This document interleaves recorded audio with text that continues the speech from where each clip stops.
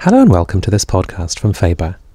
My name is George Miller, and my guest today is radio astronomer turned writer and broadcaster Marcus Chown. Marcus is currently cosmology consultant for New Scientist, and he's also the author of several highly successful popular science titles, all available from Faber. These include, and you can tell that Marcus has a talent for titles, The Never-Ending Days of Being Dead, Quantum Theory Cannot Hurt You, and now, We Need to Talk About Kelvin. This new book starts with everyday experiences as simple as seeing your face reflected in a window pane, and shows that many things we take for granted provide clues to how our universe works at the deepest level. It makes for a fascinating journey. I asked Marcus to tell me more about tackling the great discoveries of science through the example of the everyday.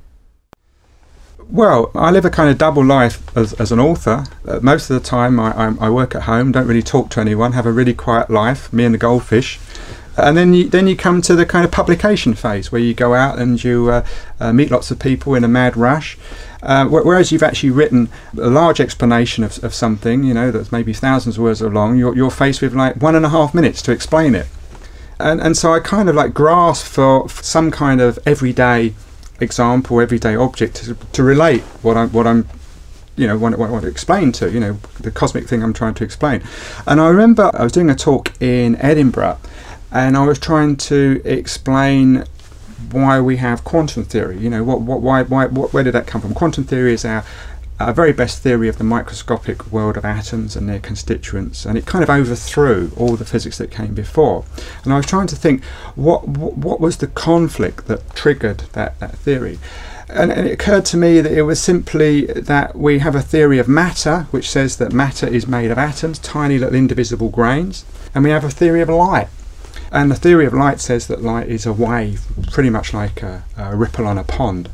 And the one thing you know about ripples on a pond is they're kind of spread out. They take up a lot of space.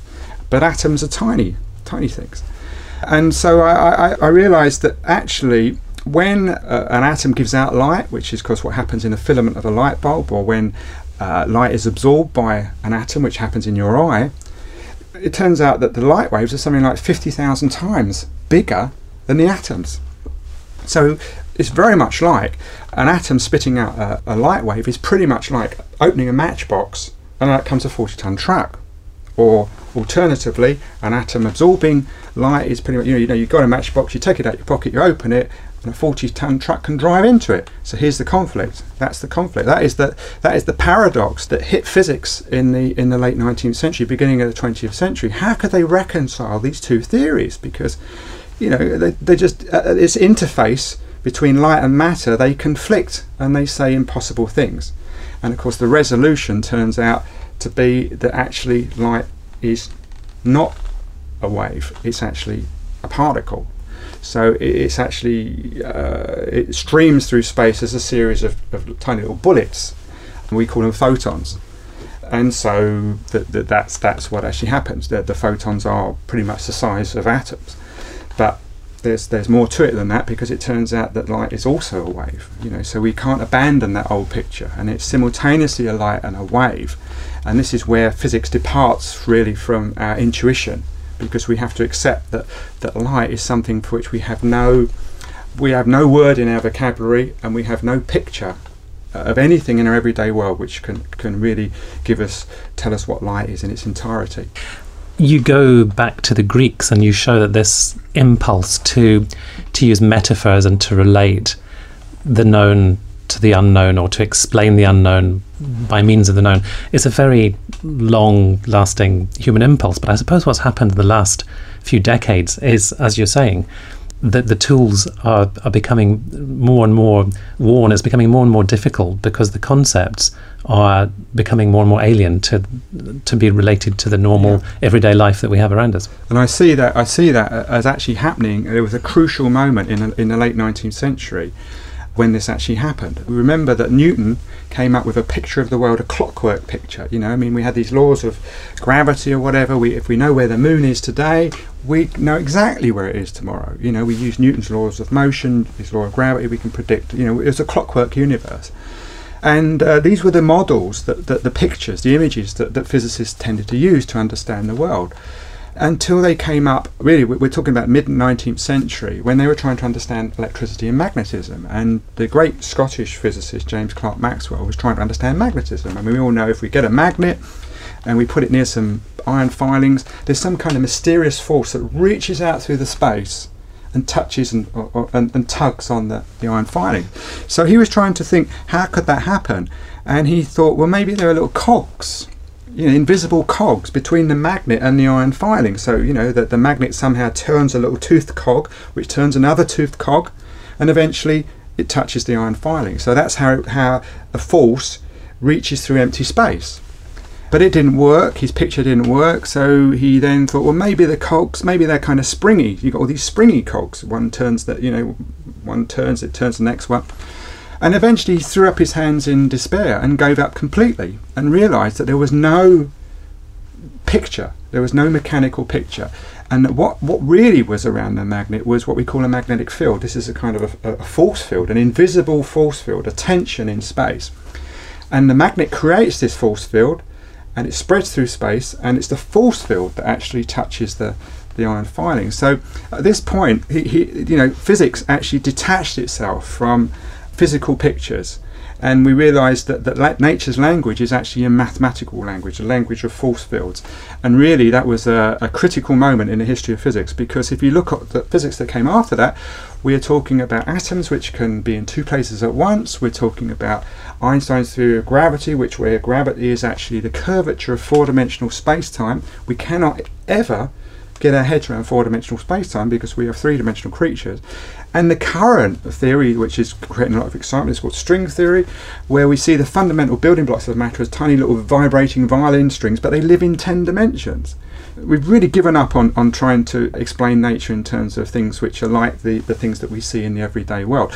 But in retrospect, why should nature be like the everyday world? I mean, our intuition is as was developed millions of years ago on the African plains, when we had to survive with lions and vicious creatures. So we had to be able to run, we had to be able to see to the horizon, we had to hear reasonably well.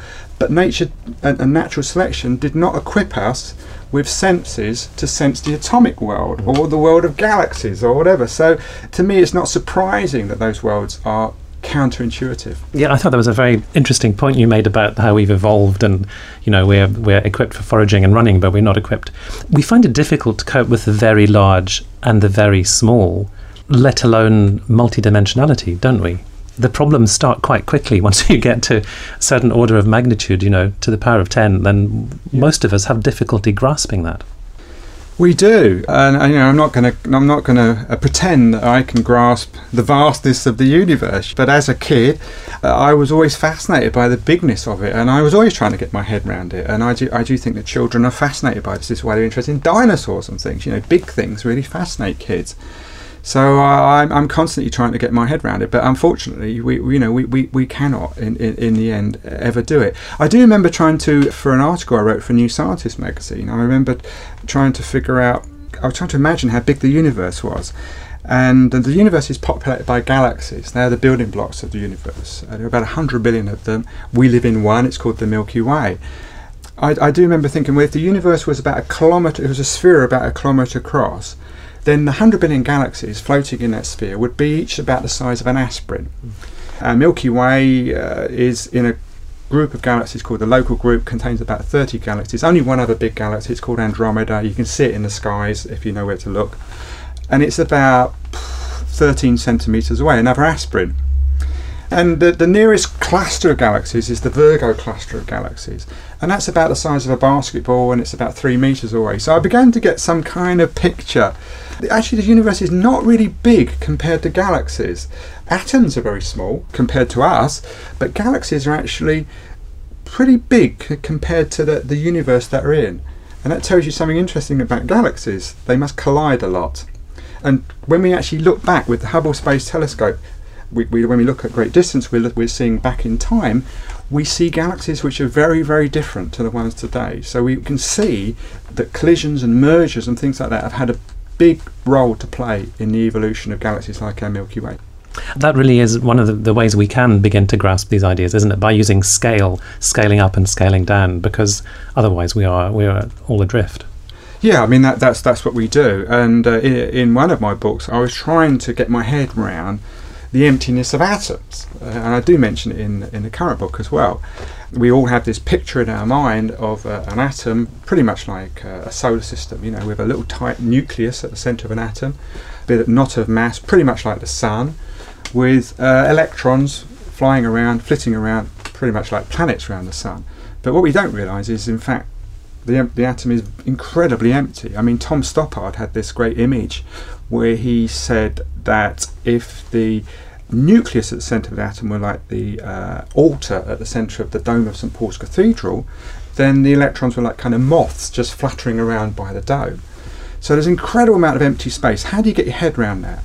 And really the metaphor I came up with is that if you squeezed all the empty space out of atoms, if you squeezed all the empty space out of the atoms of the whole human race, you could fit the entire human race in the volume of a sugar cube. And that really just shows you how amazingly empty space is. I mean, we are ghosts. Then of course the question is, why is matter, which seems so solid, so empty? And the answer to that is quantum theory, because it turns out that the building blocks of matter have this strange kind of dual quality. They simultaneously can behave as kind of localized little particles and spread out waves. And a wave is something that does it takes up a lot of room. It needs a lot of elbow room. And the electrons in the atom need a lot of elbow room because they are fundamentally waves. And that's why they need this vast amount of space and why atoms are so empty. So what you do in this book, Marcus, is you take everyday familiar phenomena, things we're all familiar with, we may not even think about, seeing your own reflection in a pane of glass, and you show how these everyday phenomena relate to some of the really big, interesting, tough questions of science. Yeah, absolutely. The idea from this book came from publicising my last book, when I suddenly thought, when I go on radio programmes, or I'm constantly grasping for this everyday thing which I can relate the cosmic thing I'm talking about to, and then it suddenly occurred to me, well, why don't I write a book where I just do that? And it was a thread on which I could hang all these stories.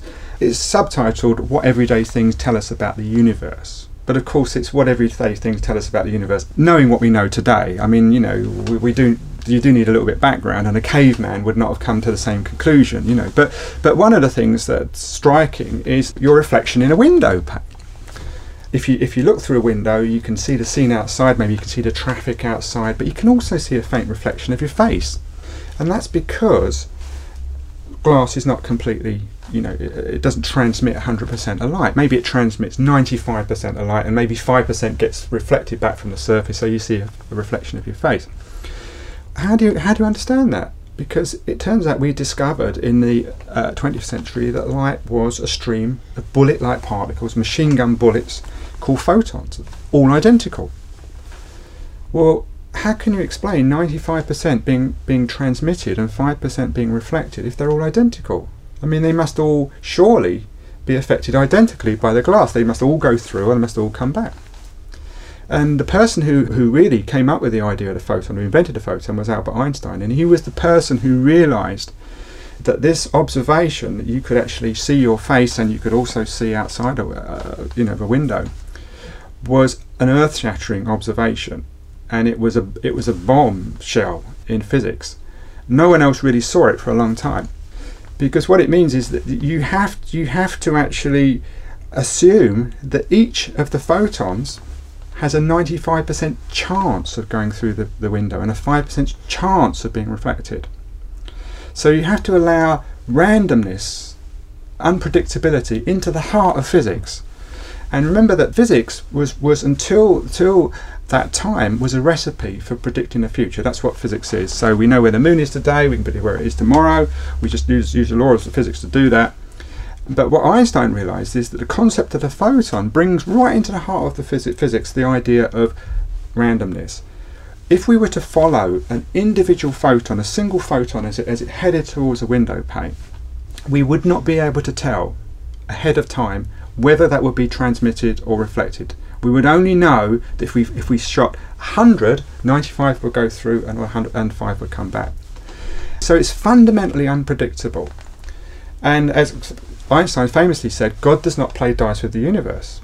Unfortunately, he turned out to be wrong, because God does play dice with the universe. And it's not simply photons, it's every single denizen of the microscopic world. The atoms that you're made of, the particles they're made of, they all behave in this random fashion. This is probably the most shocking discovery in the history of science, that actually you can see just by looking at your face in a window pane. But there's a kind of frisson of excitement and pleasure, though, when you sort of pull these familiar rugs out from under the reader, I think. Just sort of saying, haha, you think you understand this, but in fact, there's a lot more going on here, and it involves these things like randomness and unpredictability. Yeah. And probably it takes a bit for you to actually appreciate what it really means. And that's why Einstein realised how shocking it was, but nobody else did. Because we're talking about real randomness. I mean, all the randomness that we think that of the everyday world is not real randomness. A ball goes around a roulette wheel. You think that the number it finishes on is random. It isn't random.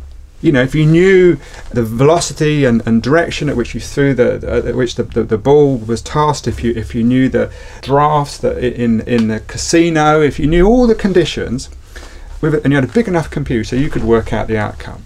Because it turns out that the things that we think of as random are only random in practice, not in principle. That we could, if we were dull and boring enough, if we had a big enough computer, we could predict the outcome, and that's true of absolutely everything in our world. But this is irreducible randomness. This is randomness that it wouldn't matter how big a computer you had, it wouldn't matter how many. If you knew all the conditions which were affecting a photon or an electron or an atom, you would never be able to predict the outcome. It's just not possible. The universe is not constructed in that way. And that's why it is quite shocking. The next question is, if the universe is fundamentally unpredictable, how come it appears to be predictable for us? I mean, how come that I know with quite a bit of certainty that the sun will rise tomorrow? That I can live a life where I can predict things that will happen. And the answer is that what nature takes away with one hand, it grudgingly gives back with the other. Because it turns out that although the universe is fundamentally unpredictable, the unpredictability is predictable. And expand on that for me. Quantum theory is a theory which predicts the unpredictability. So, for instance, we can know that if an atom is flying through space, it has a 25% chance of going in this direction, and a 25% chance of going in that direction, and a 50% chance of going. So we actually can know with precision what the chance is. What we can't know is actually what it will do. So we, as I say, the universe is unpredictable, but we have a recipe for predicting the unpredictability. And that recipe is quantum theory. And it turns out that being able to predict the unpredictability is enough. It's enough to create a world where we do actually pretty much know in most circumstances what's going to happen.